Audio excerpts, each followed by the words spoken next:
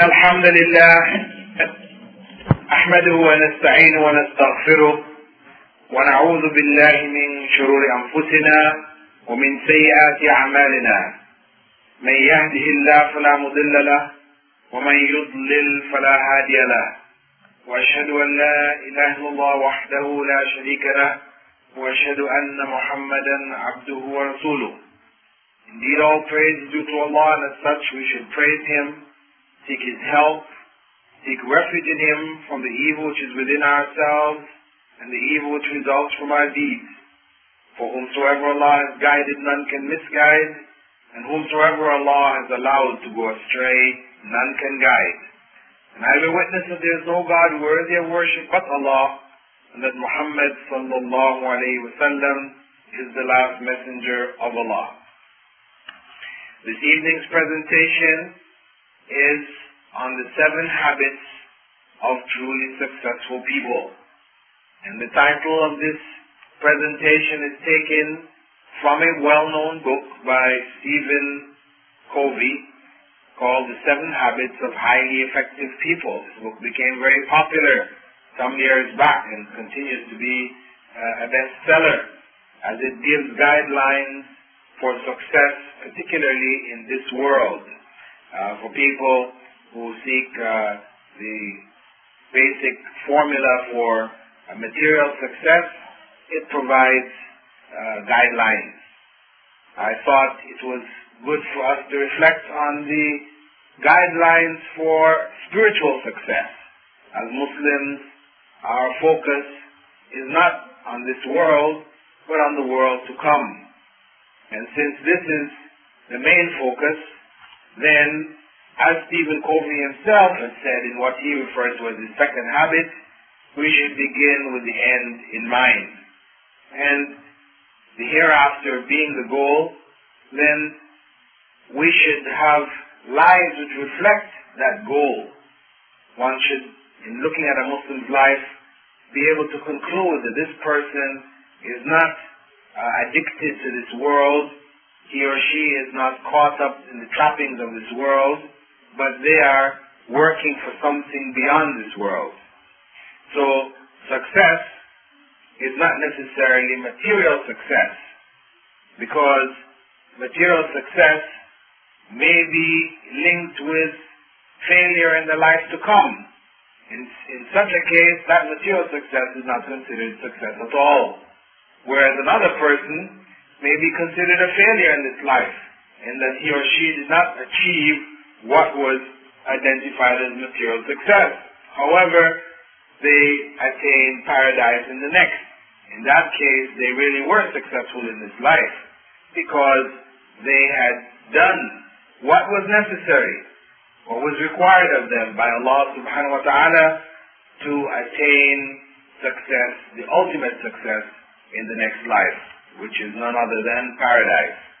So they have lived, as the Prophet ﷺ had taught us in a authentic hadith from Sahih Muslim, "Ad-dunya sijnul mu'min," that this world is a prison for the believer, wa jannatul kafir, and paradise for the disbeliever. So, as a believer, we restrict ourselves to what Allah has permitted, we avoid what He has forbidden, because our goal is ultimately His pleasure. And if He is pleased with us, then we will attain that greater goal for which we were put in this life. This life being merely a test. So we seek the greater goal, but it doesn't mean that we also forget the portion which has been set aside for us in this life. You know, as Allah said, وَابْتَغِي فِي مَا آتَاكَ اللَّهُ الدَّارَ الْآخِرَةِ وَلَا تَنْسَى نَصِيبَكَ مِنَ الدُّنْيَا. Seek what Allah has given you of the next life, for the next life. But don't forget your portion of this life. Most people tend to focus on the last part, that is, don't forget your portion of this life, and their whole life seems to be all about this life. But instead, we should seek the good of this world as well as the next. As Allah told us in Surah Al-Baqarah, verse 201, رَبَّنَا آتِنَا فِي الدُّنْيَا حَسَنَةً وَفِي الْآخِرَةِ حَسَنَةً وَقِنَا عَذَابَ النَّارِ. Oh, our Lord, grant us the good in this world and in the next, and shield us from the hellfire. So, as Muslims, we need to focus on what is going to get us ultimately to paradise. Therefore, the truly successful people are those who attain paradise. And as such, this evening's presentation, is based around the lives of the companions of the Prophet Muhammad sallallahu alaihi wasallam, who were promised paradise by the Prophet sallallahu alaihi wasallam in this life. There are 10 known as Al-Ashara Al-Mubashirin Bil-Jannah. They are well known. However, there are a number of others who are also known by name and others who are not known by name, about whom the Prophet ﷺ also said they would have paradise in the next life. Now, such a promise for most of us today would cause us to become lazy. A person knows that he is guaranteed paradise, he would tend to lean back and relax and not make any effort. However, that promise which was given to those companions by the Prophet ﷺ did not make them spiritually lazy. Instead, they were urged to do greater righteous deeds, and they did not just depend on the promise of the Prophet Muhammad ﷺ, though his promise is true. And as an example, Abu Bakr, when he was on his deathbed and he was praying to Allah and asking Allah's forgiveness, he was reminded by those around him of the Prophet ﷺ's promise, as he was among the 10 who were promised paradise, that group of 10. And he replied to them, those who were around him, who said that, you already promised paradise, so why are you, trying to, so hard to pray and, calling on Allah and seeking forgiveness so hard, when you've already been promised paradise? His response was, even if one of my feet were in paradise, and the other outside of it, I would not feel secure from Allah's plan. So, this was the approach of Abu Bakr and the remaining companions towards this promise. Now, we will begin to look at the characteristics and traits of the truly successful, the 7 habits of truly successful people. The first habit is that one constantly corrects his or her beliefs, his or her understanding. That they are constantly in the process of seeking knowledge, improving their knowledge of the religion, and finding for themselves the necessary information which would increase their certainty about Allah and about Islam and about implementing the teachings within their lives, so that they do reflect a firm and committed belief in Allah subhanahu wa ta'ala. So, such a person would seek to be among those who are knowledgeable, the ulama, to be an alim, one who knows about the religion, because as Allah said in Surah Fatir, verse 28, إِنَّمَا يَخْشَى اللَّهِ مِنْ عِبَادِهِ الْعُلَمَاءِ. Indeed, of Allah's servants, it is the scholars who truly fear Him. So, Muslim strives for this. Prophet ﷺ told each and every Muslim, طَلَبُ الْعِلْمِ فَرِيضَةٌ عَلَى كُلِّ مُسْلِمٍ, seeking knowledge is compulsory for every Muslim, so each and every Muslim strives to gain that knowledge. Knowledge of Allah, knowledge of the Deen, knowledge of its implementation, which would then put them on that path to paradise. As the Prophet ﷺ had said, also in another authentic hadith, مَنْ سَلَكَ طَرِيقًا يَلْتَمِسُ فِيهِ عِلْمًا سَهَلَ اللَّهُ لَهُ طَرِيقًا إِلَى الْجَنَّةِ. Whoever takes a path on which he or she seeks knowledge, Allah makes the path to paradise easy for them. This is the promise of the Prophet ﷺ. And when we look into the lives of the companions, we see among them Umar ibn al-Khattab, noted for his knowledge. Prophet ﷺ on one occasion, in a hadith found in both Sahih Bukhari and Muslim, he related, while I was sleeping, I saw a cup of milk offered to me in my dream. I drank from it until its freshness was reflected through my fingernails. Then I gave the remainder to Umar ibn al-Khattab. When he related this dream to the people, they asked him, "O Messenger of Allah, how do you interpret it?" And he replied, "It refers to knowledge." That cup was given to Umar ibn al-Khattab. And sure enough, Umar ibn al-Khattab was the one who gave the best advice as to what to do with the prisoners after the Battle of Badr. When the other companions were asked, they suggested leniency, that we should let these prisoners go, charge them, ransom, etc. They are our relatives. Perhaps in doing this, it will soften their hearts and bring them close to Islam. Umar ibn al-Khattab said, no, we should kill every last one of them. Each one should be given his relative, and he should be responsible for killing that relative himself, showing how he has cut his ties with the disbelief.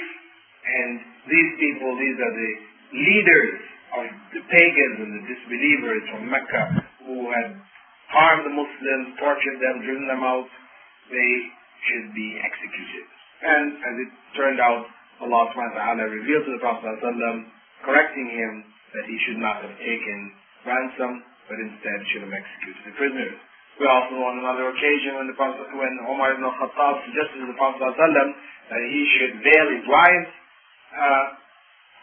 Allah also revealed the verse, not shortly thereafter, the verse on veiling was revealed.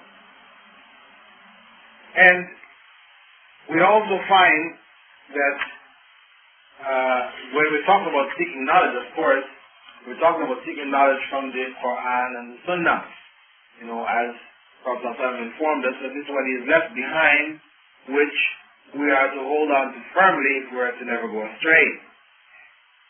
However, of course, in understanding that Quran and Sunnah, we must understand it in the same way as it was understood by the companions of the Prophet Muhammad ﷺ. Because merely saying that I'm following the Quran and Sunnah, that in fact, though it is the essence, if a person stops there, he may end up, or she may end up, in the group of the Qadianis or the Ahmadis, who also claim they follow Quran and Sunnah, or certain extremist groups, who have mysticism and beliefs in calling on the saints, etc., etc. They claim to also be following Quran and Sunnah. However, none of them understand the Quran and Sunnah as it was understood by the Sahaba, or even the modern groups that we have amongst Muslims today, who claim to be following Quran and Sunnah, and they call to the slaughter of innocents, suicide, the bombings, and all these kind of things. They say they're following Quran and Sunnah, but it was not in the way that it was understood by those early generations, by the Sahaba and the Tabi'een, etc. So it's very important when we talk about seeking knowledge, which is obligatory on every Muslim, and which is one among the keys to paradise, that one must take the knowledge as it was understood by that early generation. And furthermore, when we look at the issues of knowledge, we realize that the goal of that knowledge is ultimately knowing Allah. And in knowing Allah, as He should be understood and believed in, we will develop within ourselves taqwa, that is a consciousness of Allah. When one is aware of one's relationship with Allah as it should be, then one becomes more and more conscious of Allah. And in being conscious of Allah, one develops this quality which we refer to as taqwa. And taqwa is among the things which help us to get to paradise. As the Prophet ﷺ was authentically reported to have said, the things which most warrant entrance into paradise are taqwa of Allah and good behavior. Taqwa being consciousness of Allah. And the things which most warrant entrance into the hellfire, are the mouths and the private parts. Hadith is narrated by Tirmidhi and Ibn Majah, authentic. So, we strive to gain that knowledge for its practice, and in gaining that knowledge and implementing it, we develop this state of taqwa, which ultimately can take us to paradise if Allah so wills, if it is in Allah's plan and a part of His mercy. Now, of course, when we talk about the companions of knowledge, we can also find among them Sa'd ibn Mu'adh, who was also promised paradise by the Prophet ﷺ, and he was chosen to be the judge when the Qurayza clan was to be judged because of their treachery, where they sided with the pagans against Muslims, and he made a very strong judgment against them, and the Prophet ﷺ confirmed it as the judgment which Allah above the heavens had chosen. And in speaking about him, we have said he's among those promised paradise. On one occasion, when some silk garment was sent to the Prophet ﷺ, and people touched it and marveled at how soft it was, he said to them, "Do you admire the softness of this garment? Well, the handkerchief of Sa'd ibn Mu'adh in paradise is better than it." We also find Abdullah ibn Salam, who was a former Jewish rabbi and scholar from the Qaynuqa clan, who converted to Islam. He was also promised paradise. The second characteristic or trait is that of commitment, or we could call it emotional commitment. And one has an emotional commitment to that belief in Allah and in Islam. That it is not just something academic, something which we can write about, we may speak about, but it really isn't firmly in our hearts. When it becomes firmly embedded in our hearts, then it is we are emotionally tied to it. We are driven by it. And this is very important because that the emotional commitment should follow the knowledge.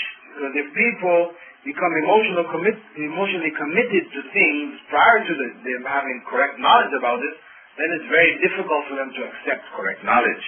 And this is why people who are commonly involved in all kinds of traditional practices, customary garbage which is widespread amongst the Muslim nation today, which creates some of the worst and most evil images of Islam. When we consider things like honor killing, which is common in places like Jordan and Pakistan, where people kill female members of their families because they fear that they will shame the family, etc. This is attributed to Islam, but in fact this is an evil and corrupt practice which has nothing to do with Islam at all. But this is customs, and if one tries to speak to Jordanians or Pakistanis who are involved in this stuff about it, it's very difficult for them to accept because they're emotionally committed to the practices of their culture. So, very important that this emotional commitment takes place after the knowledge base has been established.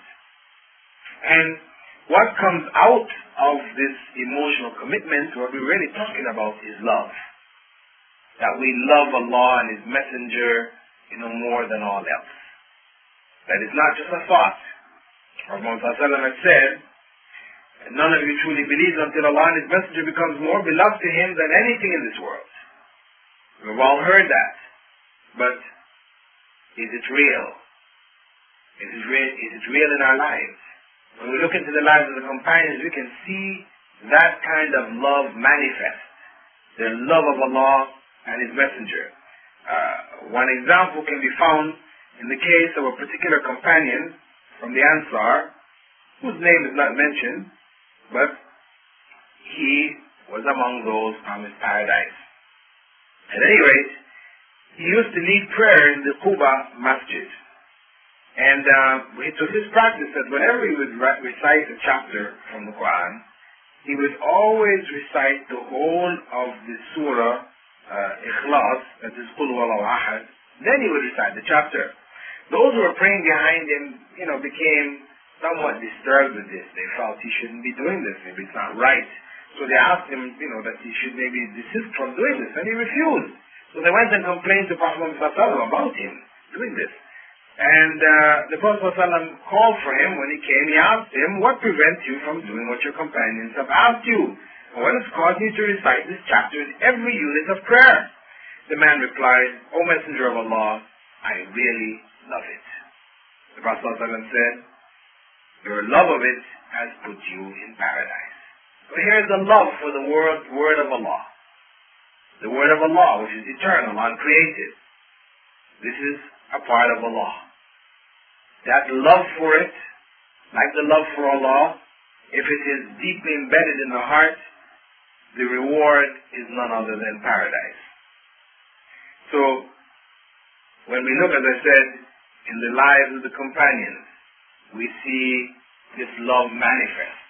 And this love is something which develops out of an awareness of Allah, awareness of the many bounties that He has given us in our lives, by being conscious of it and being thankful to Him, then this helps to develop the love. And this is why from the very prayer, the Surah Al-Fatiha, which we say in all of our daily prayers, we can see in it that focus on thanking Allah, because it begins with Alhamdulillahi Rabbil Alameen. All praise and thanks are due to Allah, the Lord of all the worlds.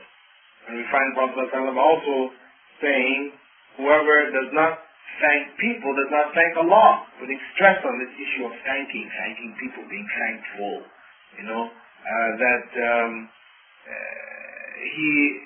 Prophet Muhammad had said that we should look to those below us and not to those above us, because it helps us to remember Allah's favors, so again we can be thankful. This all helps to breed and develop love in the hearts of the believers. And that love for Allah, which should be greater than all else. As Allah said in Surah Al-Baqarah, verse 165, وَمِنَ النَّاسِ مَنْ يَتَّخِذُ مِنْ دُونِ اللَّهِ أَنْدَادًا يُحِبُّونَهُمْ كَحُبِّ اللَّهِ وَالَّذِينَ آمَنُوا أَشَدُّ حُبًّا لِلَّهِ. And there are among some people those who take partners besides Allah, whom they love as they love Allah. But the believers love Allah more than all else. So, this concept of loving Allah and its opposite, that of fearing Allah's displeasure. These are all part and parcel of the same principle, the two sides of the same coin. Loving Allah, fearing His displeasure. And the Prophet ﷺ had said, that the fire will not touch a person who cries out of the fear of Allah until milk returns to the breast. Again, it said, this is that fear for Allah's displeasure. Also, Prophet ﷺ had said, 2 eyes have been forbidden to the fire, an eye which wept out the fear of Allah, and one which stayed open throughout the night guarding Islam and his family from kufr.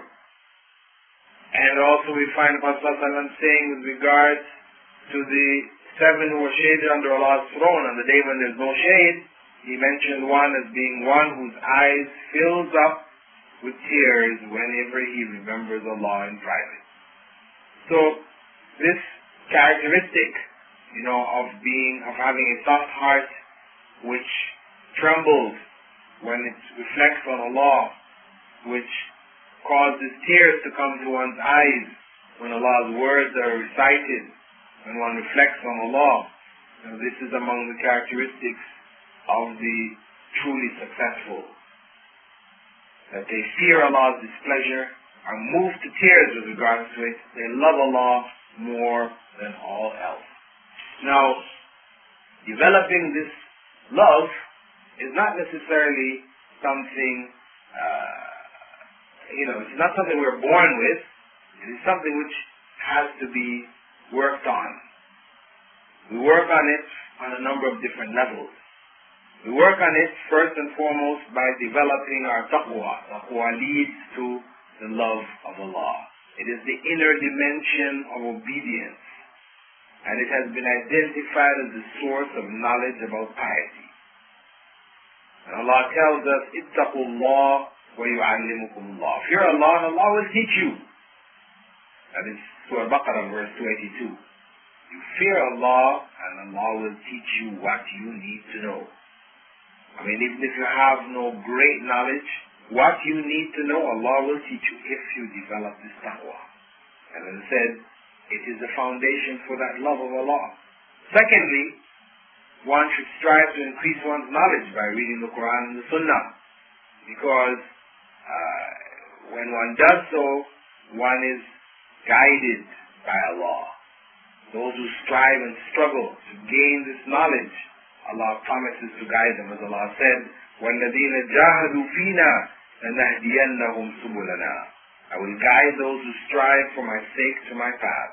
That's Surah Al-Ankabut, verse 69. Again, also, what helps to soften the heart and develop that love of Allah is to visit the graves and remember death. This visiting of the grave is to remind us that this world is a passing thing. It's not going to be around, and we're going to end up in the same place as the people in the grave are. So we need to back off and give up our addiction to the material world. The fourth characteristic or principle is that we should seek forgiveness.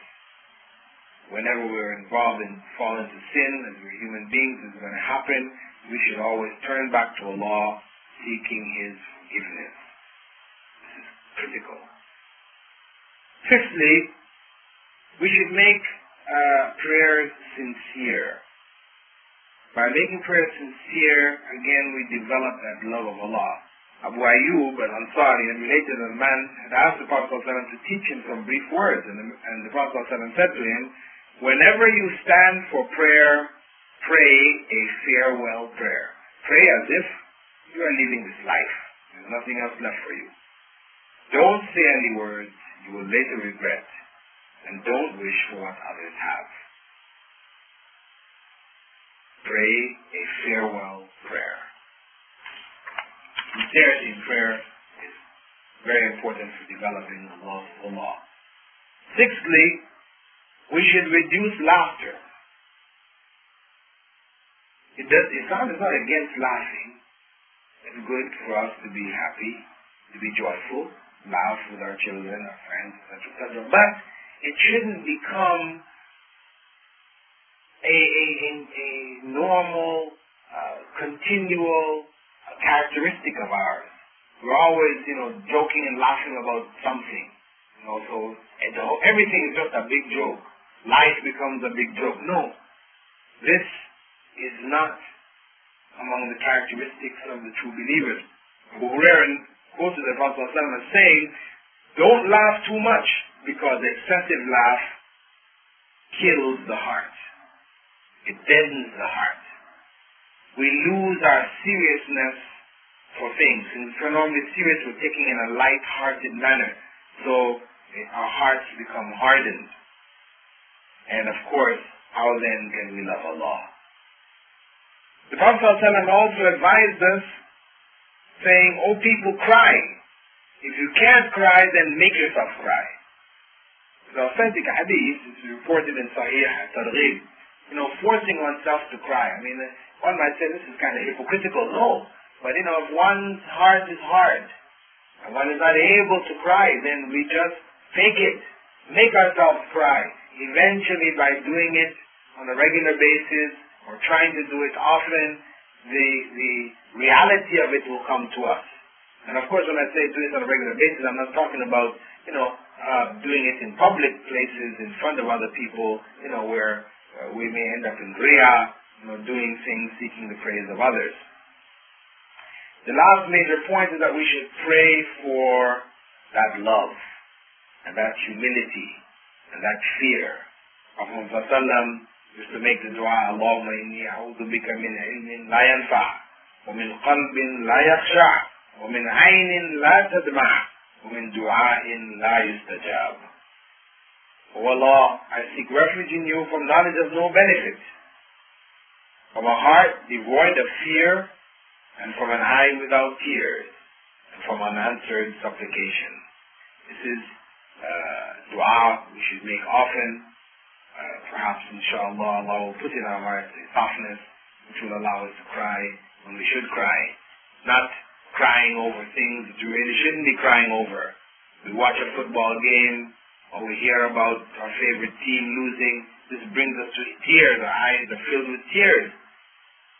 But then when we hear the Quran, nothing happens. It's telling us there's something wrong in our lives here. If these things have become so important to us, they're moving us to tears. The material things in the world around us bring us to tears left and right. But when we try to get close to Allah, when we pray, when we listen to the Quran, read the Quran, etc., we do not find any tears coming to our eyes. This is telling us that we are far away from the path. And the third characteristic or habit is that of having complete trust in Allah. We need to have complete trust in Allah if we want paradise. This is among the major characteristics. Allah said in the Quran, وَعَلَى اللَّهِ فَلْيَتَوَكَّلِ الْمُتَوَكِّلُونَ. It is in Allah that those who trust should put their trust. وَمَنْ يَتَوَكَّلْ عَلَى اللَّهِ فَهُوَ حَسْبُهُ. And Allah is sufficient for whoever puts their trust in Him. So this issue of trusting in Allah is something strongly recommended. And we have the narration from the Prophet ﷺ, from the Sahih Muslim, in which he mentioned a dream that he had had. And he said, the nations were presented before me, and I saw a prophet with a small band of followers, and another with only one or two people, and yet another having no one with him. When I saw a large group, I thought it was my nation, but I was told it was Moses and his people. Then I was told to look at the horizon, where I saw a very great group, and I was told, this is your nation. There are among them 70,000 persons who will enter paradise without any reckoning and without any punishment. Prophet ﷺ then went on to say, there are those who do not make incantations themselves, nor do they ask that it be done for them, nor do they read bad omens into events, and they place their trust in their Lord. After saying this, one of the companions by the name of Ukasha ibn Mihsan, he jumped up and said, O Messenger of Allah, pray to Allah that He make me one of them. The Prophet ﷺ said, you are one of them. Then another man jumped up and asked, O Messenger of Allah, pray to Allah and make me one of them also. The Prophet ﷺ turned to him and said, Ukasha has beaten you to it. So, this idea of trusting in Allah, completely, and this doesn't mean that one gives up on utilizing the cause and effect things of this life. And we just ignore them. We say, I'm trusting in Allah, I'm not going to try to do what is necessary for me to do at all. And in this case, I want to get education, I want to go and learn Arabic, but I'm just going to stay at home, I'm just going to keep doing what I'm going to do, because if it is Allah's will, it's going to come to me. No, this is not tawakkul. This is tawakkul. This is wrongly placing one's trust in Allah. The right placing is where we do everything we can, and then we leave the rest to Allah. As in the case of the well-known hadith, wherein the companion came into the masjid of the Prophet ﷺ, and as he was about to sit down, he remembered that he hadn't tied up his camel. So he asked the Prophet ﷺ, should I go back in time my camel, or should I trust in Allah? The Prophet ﷺ said, Aqilha wa tawakkal. Tie it up, and then put your trust in Allah. This is the way. We put our trust in Allah after we've done everything in our power to do so. But in particular, the use of incantations, where people make recitations, etc., over those who request it. The Prophet ﷺ said, if one avoids this, I mean, though it is something recommended, he did it, showing that it is permissible to do it. If one avoids it, then, and puts one's trust completely in Allah, then this is a promise of paradise from the Prophet ﷺ.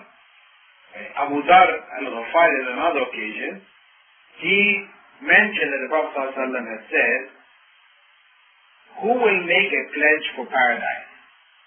And Abu Dhar replied, yes. And he stretched out his hand. When he did, the Prophet ﷺ took his hand but placed a condition on it, saying that you will not ask anyone anything. Abu Dhar said, yes. He accepted it. He added, and the Prophet ﷺ added, even if your whip falls, you must dismount and pick it up yourself. One who puts his or her complete trust in Allah, to that kind of a degree, Prophet ﷺ has promised them paradise. Another companion by the name of Thawban, he was also promised paradise for the same reason. He even narrated that on one occasion the Prophet ﷺ had said, who will guarantee me that you will not ask anyone anything and I will guarantee you paradise? And Thawban said, I will, and I never used to ask anyone anything. So, trusting in Allah.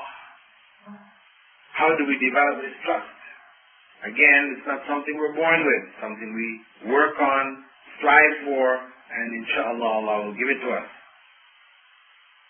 We develop trust by first and foremost having the correct belief and knowledge about Allah.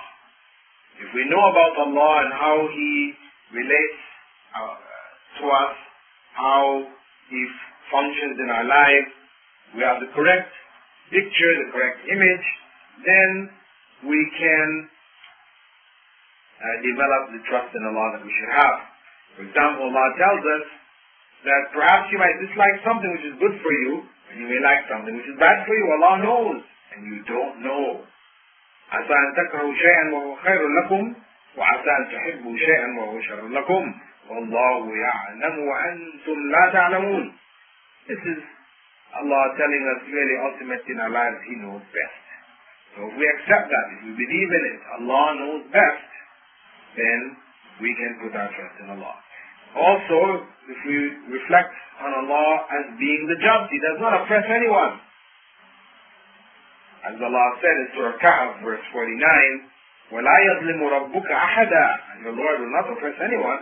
Knowing that means that one does not have to worry if it appears that one is being oppressed, etc., that Allah is going to straighten that all out. If not in this life, it will be in the next. Also, by knowing that after every difficulty we're faced in life, ease is going to follow. This also helps to build our trust in Allah. As Allah said, إِنَّ مَعَ الْعُسْرِ يُسْرًا, with every difficulty comes ease. Surah Ash-Sharh. So, by knowing about Allah in this way, this helps to give us a foundation for trusting in Allah. Also, if we read from the examples of the lives of the early prophets, and Prophet Muhammad ﷺ, of course, first and foremost, and the lives of the righteous, mentioned in both the Quran and the Sunnah, the lives of the Sahaba, etc., when we read about the sacrifices and the struggles that they went through, and how they put their trust in Allah, this can help to motivate us. Similarly, as a third point, it is important that we be in the company of those known for their trust in Allah. Because if we surround ourselves with people who are not known for their trust in Allah, it's going to affect us. It will weaken our own trust. So, when we're around people who are constantly putting their trust in Allah, this helps us to develop a trust in Allah as He should be trusted in. A fourth major point is that of dua and istikhara, which Prophet ﷺ taught us. That whenever we make a decision on a matter, we should pray 2 units of prayer and make the supplication of dua and istikhara, which is basically a dua putting our trust in Allah, because we're basically turning things over to Allah, that you know best what's best for us and we don't know. So therefore, if this thing that we have chosen is best for us, then make it easy for us. If it's not, take it away from us, and remove it, love of it from our hearts. So this is about putting our trust in Allah. It's not about making this dua and going to sleep at night and waiting for a sign. People say you see a red light in your dream, it means you don't go ahead and do it. So you see a green light, okay, go ahead. There's no trust here. These are fairy tales. So this is not the way of the Sunnah to do istikhara. That's why people say don't do your istikhara during the daytime. You need to do it before you go to sleep at night. But this is nonsense. I should also mention here that there is a prayer called Salatul Hajjah, which people customarily pray, and there's a special dua related to it. This can be found in this common book used by the Jamaat Tabligh, Mazail Amal. It's there. But the hadith is daif and not authentic at all and should not be used. There is no such thing as Salatul Hajjah. Of course, if one turns to Allah in time of need, one makes prayers and calls on Allah, this is quite legitimate. But that particular prayer, which is well known as Salatul Hajjah, this is not authentic. Now, the fourth characteristic or the fourth habit of the seven habits of the truly successful people is that of patience and perseverance. To be patiently persevering. This is a major and critical characteristic. So critical that Allah dedicated a chapter to it, saying that by time everything or everyone is in a state of loss, except those who believe and do righteous deeds. Invite each other, remind each other to be truthful, and remind each other to be patient. That's the key. And of course, when one realizes that this life is a test, then patience becomes even more critical. So Allah told us, الَّذِي خَلَقَ الْمَوْتَ وَالْحَيَاةَ لِيَبْلُوَكُمْ أَيُّكُمْ أَحْسَنُ عَمَلًا, who created death and life in order to test which of you will do the best deeds. And he said in Surah Al-Baqarah, that was Surah Mulk, verse 2, in Surah Al-Baqarah he said, وَلَنَبْلُوَنَّكُمْ بِشَيْءٍ مِنَ الْخَوْفِ وَالْجُوعِ وَنَقْصٍ مِنَ الْأَمْوَالِ وَالْأَنفُسِ وَالثَّمَرَاتِ وَبَشِّرِ الصَّابِرِينَ. I will test you with some fear, hunger, loss of wealth and life, and fruit, the fruit of our labors. So give glad tidings to those who are patient. Patience. Something which we need to get as much as we can of, to control ourselves. Be patient, to continue to do what's right, in spite of the preponderance of evil around us. When everybody else is doing bad, we don't start to do bad. No, we do what's right, regardless of the circumstance. Now, patience can be in both times of difficulty as well as in times of ease. In times of difficulty, we have from the lives of the companions of the Prophet ﷺ, the case of Zafar Su'ayr, who Ibn Abbas, when he once asked his students, may I show you a woman of paradise? And when they said yes, Ibn Abbas said, this black woman came to Allah's Messenger and said, I'm suffering from convulsions which knock me down and cause my body to become exposed. Would you pray to Allah for me? And the Prophet ﷺ replied, In shitti sabarti walakil jannah. If you wish, you can be patient with it, and paradise will be yours. But if you wish, I can pray to Allah to cure you. She said, I will be patient. But I become exposed. So can you ask Allah that I not be exposed? And he prayed for her. So being patient with illness, sickness, pain, suffering, being patient with it is also a means of getting one to paradise. Because Prophet ﷺ said that every pain which the believer suffers is purification from sin. That's why when he used to visit the sick, those who were suffering in pain, etc., he would say to them, Tuhurun insha'Allah, may this be a source of purification for you, Allah willing. So, when we see people in pain, we encourage them to realize the value of pain. Not that we love pain and we go and seek it, but when it comes to us, we realize the value of it and we take full advantage of it. The Prophet ﷺ, when he passed by the parents of Ammar ibn Yasir, his father Yasir and his mother Sumayya, who were being tortured to death by their masters, he said to them, Isbiru al Yasir, maw'idukum al-jannah. Be patient, family of Yasir, for your appointed place and time is paradise. Similarly, we find Prophet ﷺ, promising people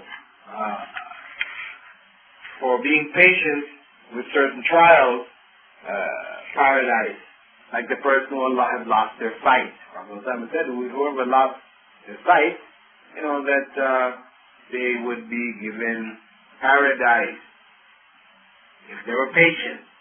Again, it is if they were patient. We also find references to the Prophet ﷺ promising that for people who lost children. First he says 3 children. A person who loses 3 children in their youth, he promised them paradise if the people were patient with it. And then somebody else asked, what about 2 kids? And he said, even for 2. We also find the Prophet ﷺ, describing those who had received punishment for major sins, like adultery. We have the companion by the name of Ma'iz ibn Malik al-Aslami, who was stoned to death for adultery after confessing 4 times.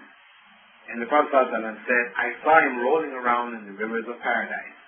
And we also have the well-known incident of the woman from the tribe of Juhayna, known as Al-Ghamidiyya, who had committed adultery and gotten pregnant, and she went to the Prophet ﷺ and asked him to purify her.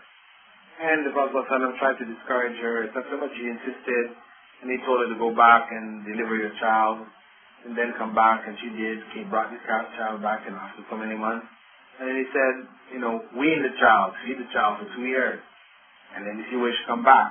And sure enough, she came back with the child after she had finished weaning the child, and insisted on punishment. So the Prophet ﷺ had her punished, stoned to death, and afterwards, he had her prepared for burial, and then he stood up to pray for her. When he did so, Umar ibn al-Khattab asked, are you going to pray for her when she was an adulteress?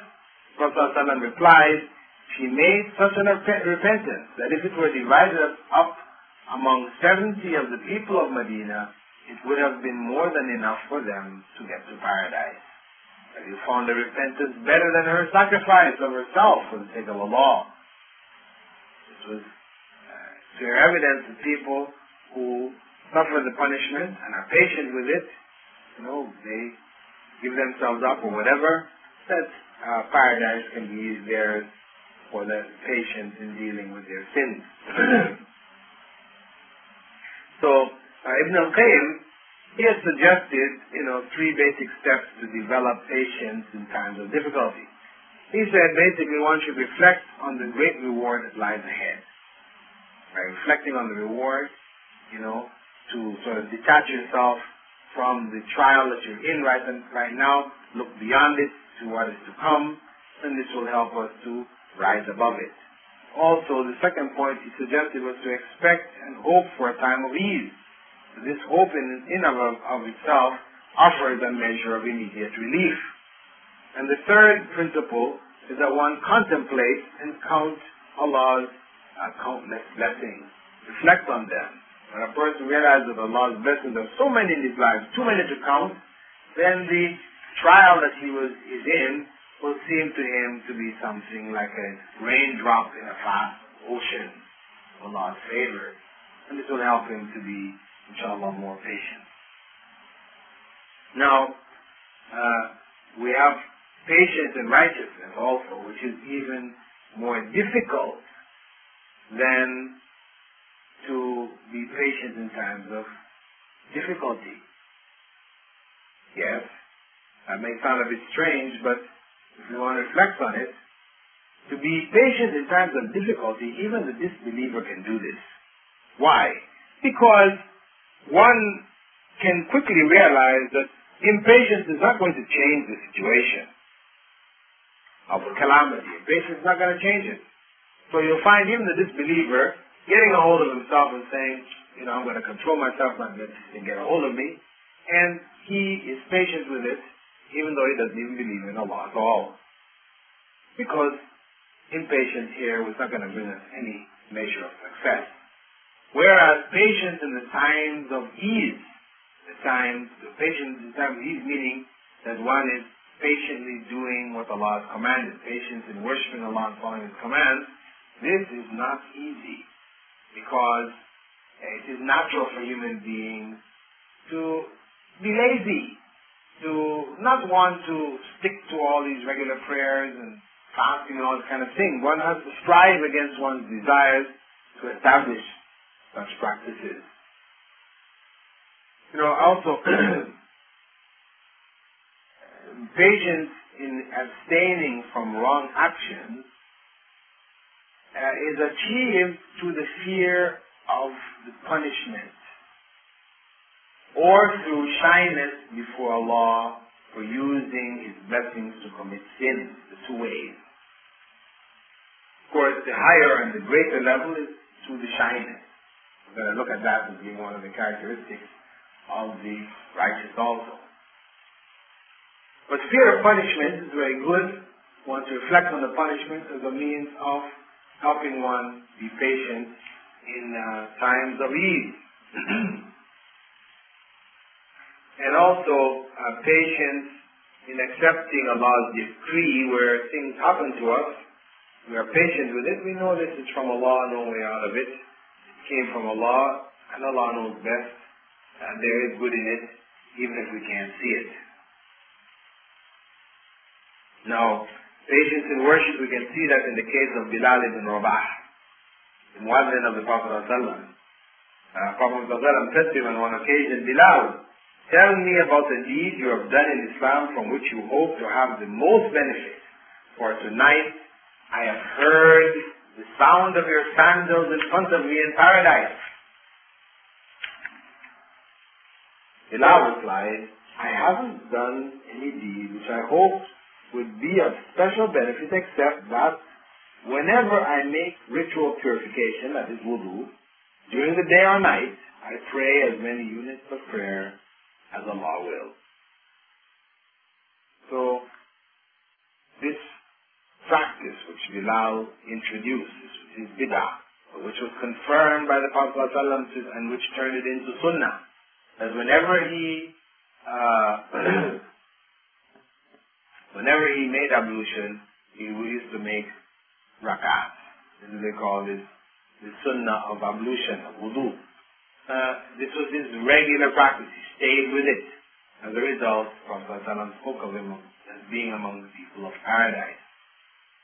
We also find an example on another occasion when the Prophet ﷺ asked his companions, who is fasting today? And Abu Bakr said, I am. Then he asked, who followed the funeral procession today? And Abu Bakr said, I did.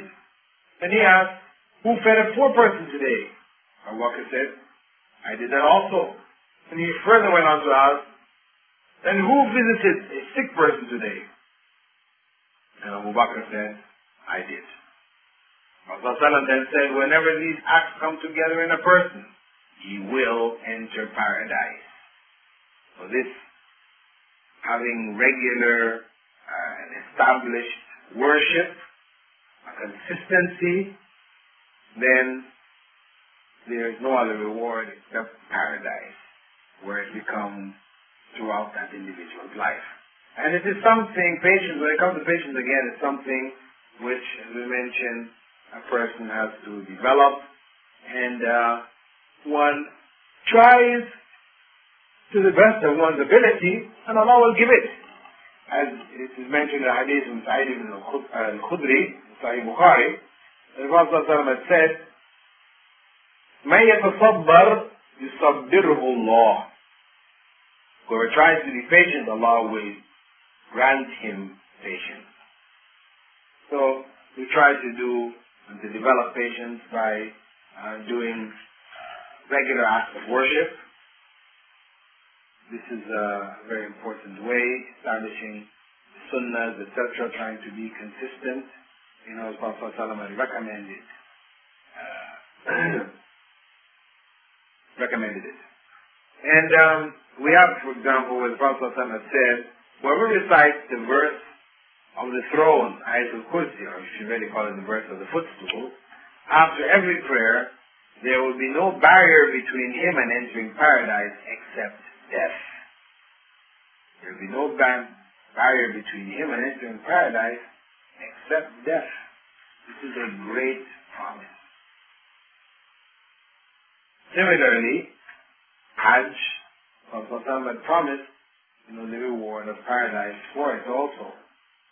But of course, it's for those who do Hajj as it should be done, as it was prescribed.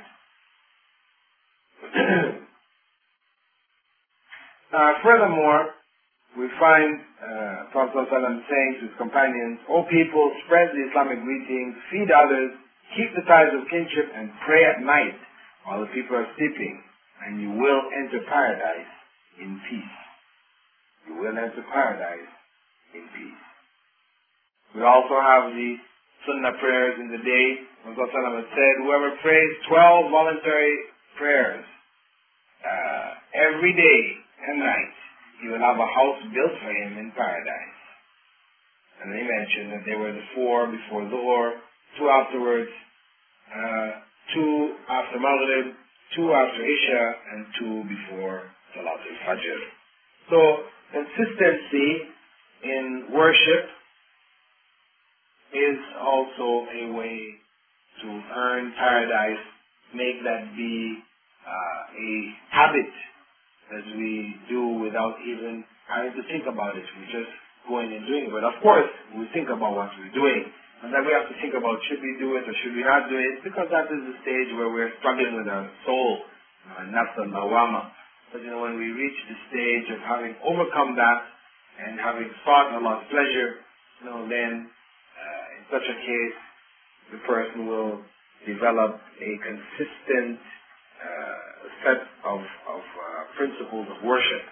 Now, the 5th principle, or the 5th characteristic, is that of modesty. Uthman ibn Affan, among the Prophet's companions who were promised paradise, who was also married to 2 of the Prophet's daughters and became the 3rd caliph of the Muslim nation after the Prophet's death, he was known for his modesty. We have examples from the Prophet's life in which he demonstrated that. On one occasion, Prophet was sitting in the home with his chin exposed. Abu Bakr asked for permission to come in. He came in and sat with the Prophet and they discussed things. And then Omar asked for permission. He came in and they conversed. The Prophet didn't move.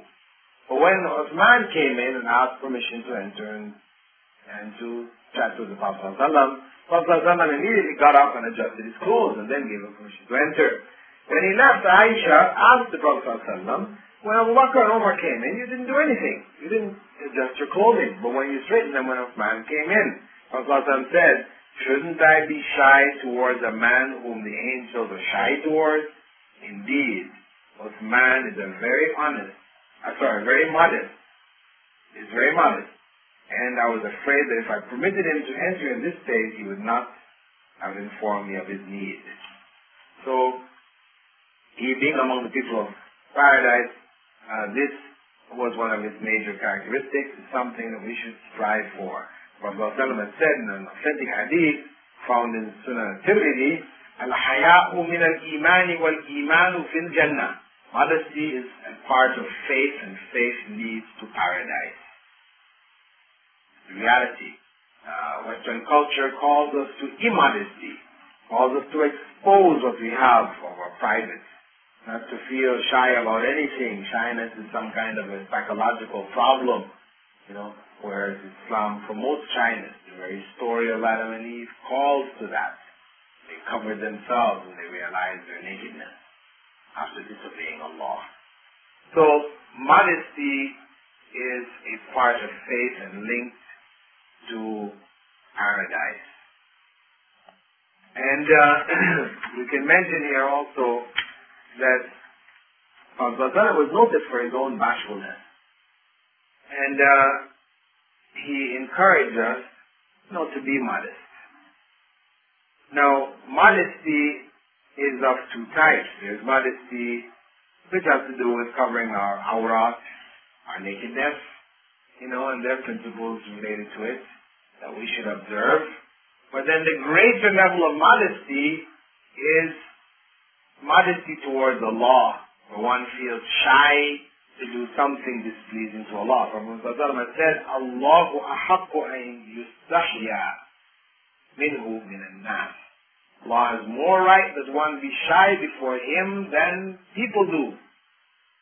The principle that shyness should be strong, most strong before Allah. The sixth principle is that of contentment. That the righteous promise paradise, those headed for paradise, they are people who are contented with this life. They were contented with what Allah had decreed for them. They didn't hold malice towards others around them. They didn't try to take what they had. They didn't have jealousy towards them. And we know of a well-known hadith in which the Prophet ﷺ, sitting with his companions, and told them in the masjid that a person would enter paradise. One of the people from the people of paradise would enter the masjid. And when they looked, they saw an Ansari coming in, carrying his sandals in one hand and water dripping from his beard. And he repeated that the second day, and the same person came in. On the third day, the same person also came in.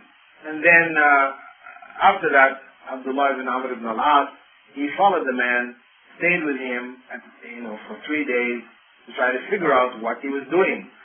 He got up at night with him, didn't really see him doing anything special.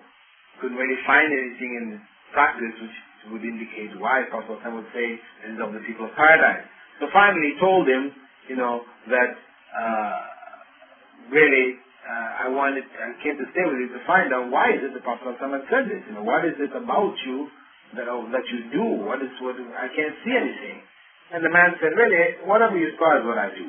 However, I bear no malice towards any Muslim, nor do I feel any envy towards anyone for the good that Allah has granted them. And when he said that, Abdullah exclaimed, that's what has brought you to your special station, which we are incapable of. Now, this is the characteristic of not having a desire and envy, for what others have, having contentment with what we are given. And of course, Prophet ﷺ, had said, لَيْسَ الْغِنَى عَنْ كَثْرَةِ الْعَرَبِ. Wealth is not measured in the quantity of one's property. لَكِنْ الْغِنَى غِنَى النَّفْسِ. But really,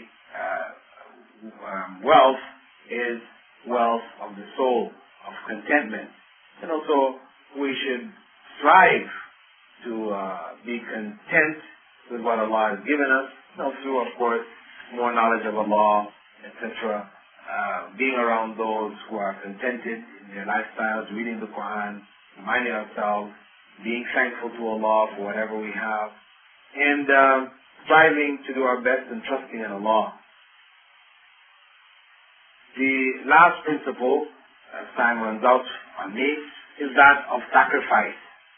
The seventh habit of the truly successful, that their focus is on sacrificing what Allah has given them for the sake of Allah.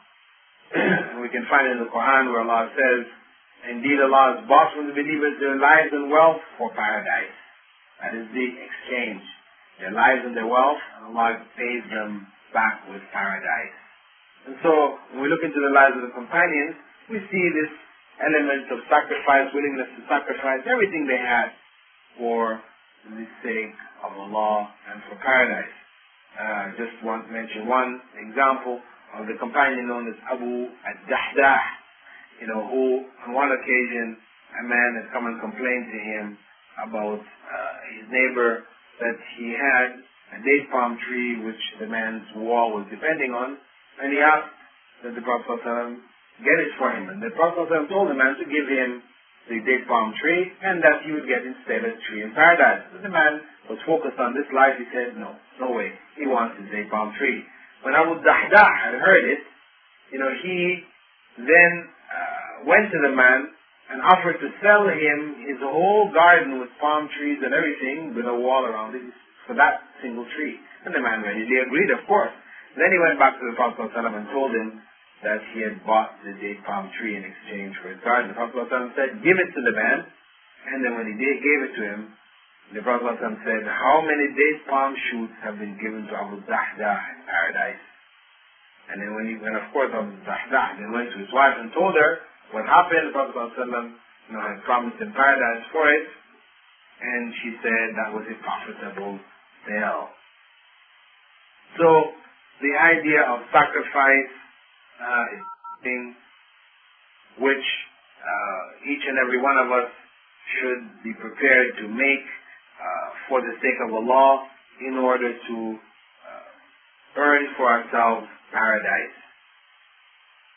This is a critical habit amongst the habits, and we should reflect on it as seriously as we reflect on any of the others. The jihad is the higher manifestation of it, and there are many, many examples that we can find from the Sunnah, speaking about the sacrifices which the companions made for paradise. Time has run out. I don't really have enough to go into any more details with regards to these characteristics. I only can ask Allah to give us them. They are not the only characteristics, but they are major characteristics, and help us, give us the tawfiq to earn for ourselves, with His grace and with His mercy, paradise. جزاكم الله خير أبو عمير. سانا وإياكم.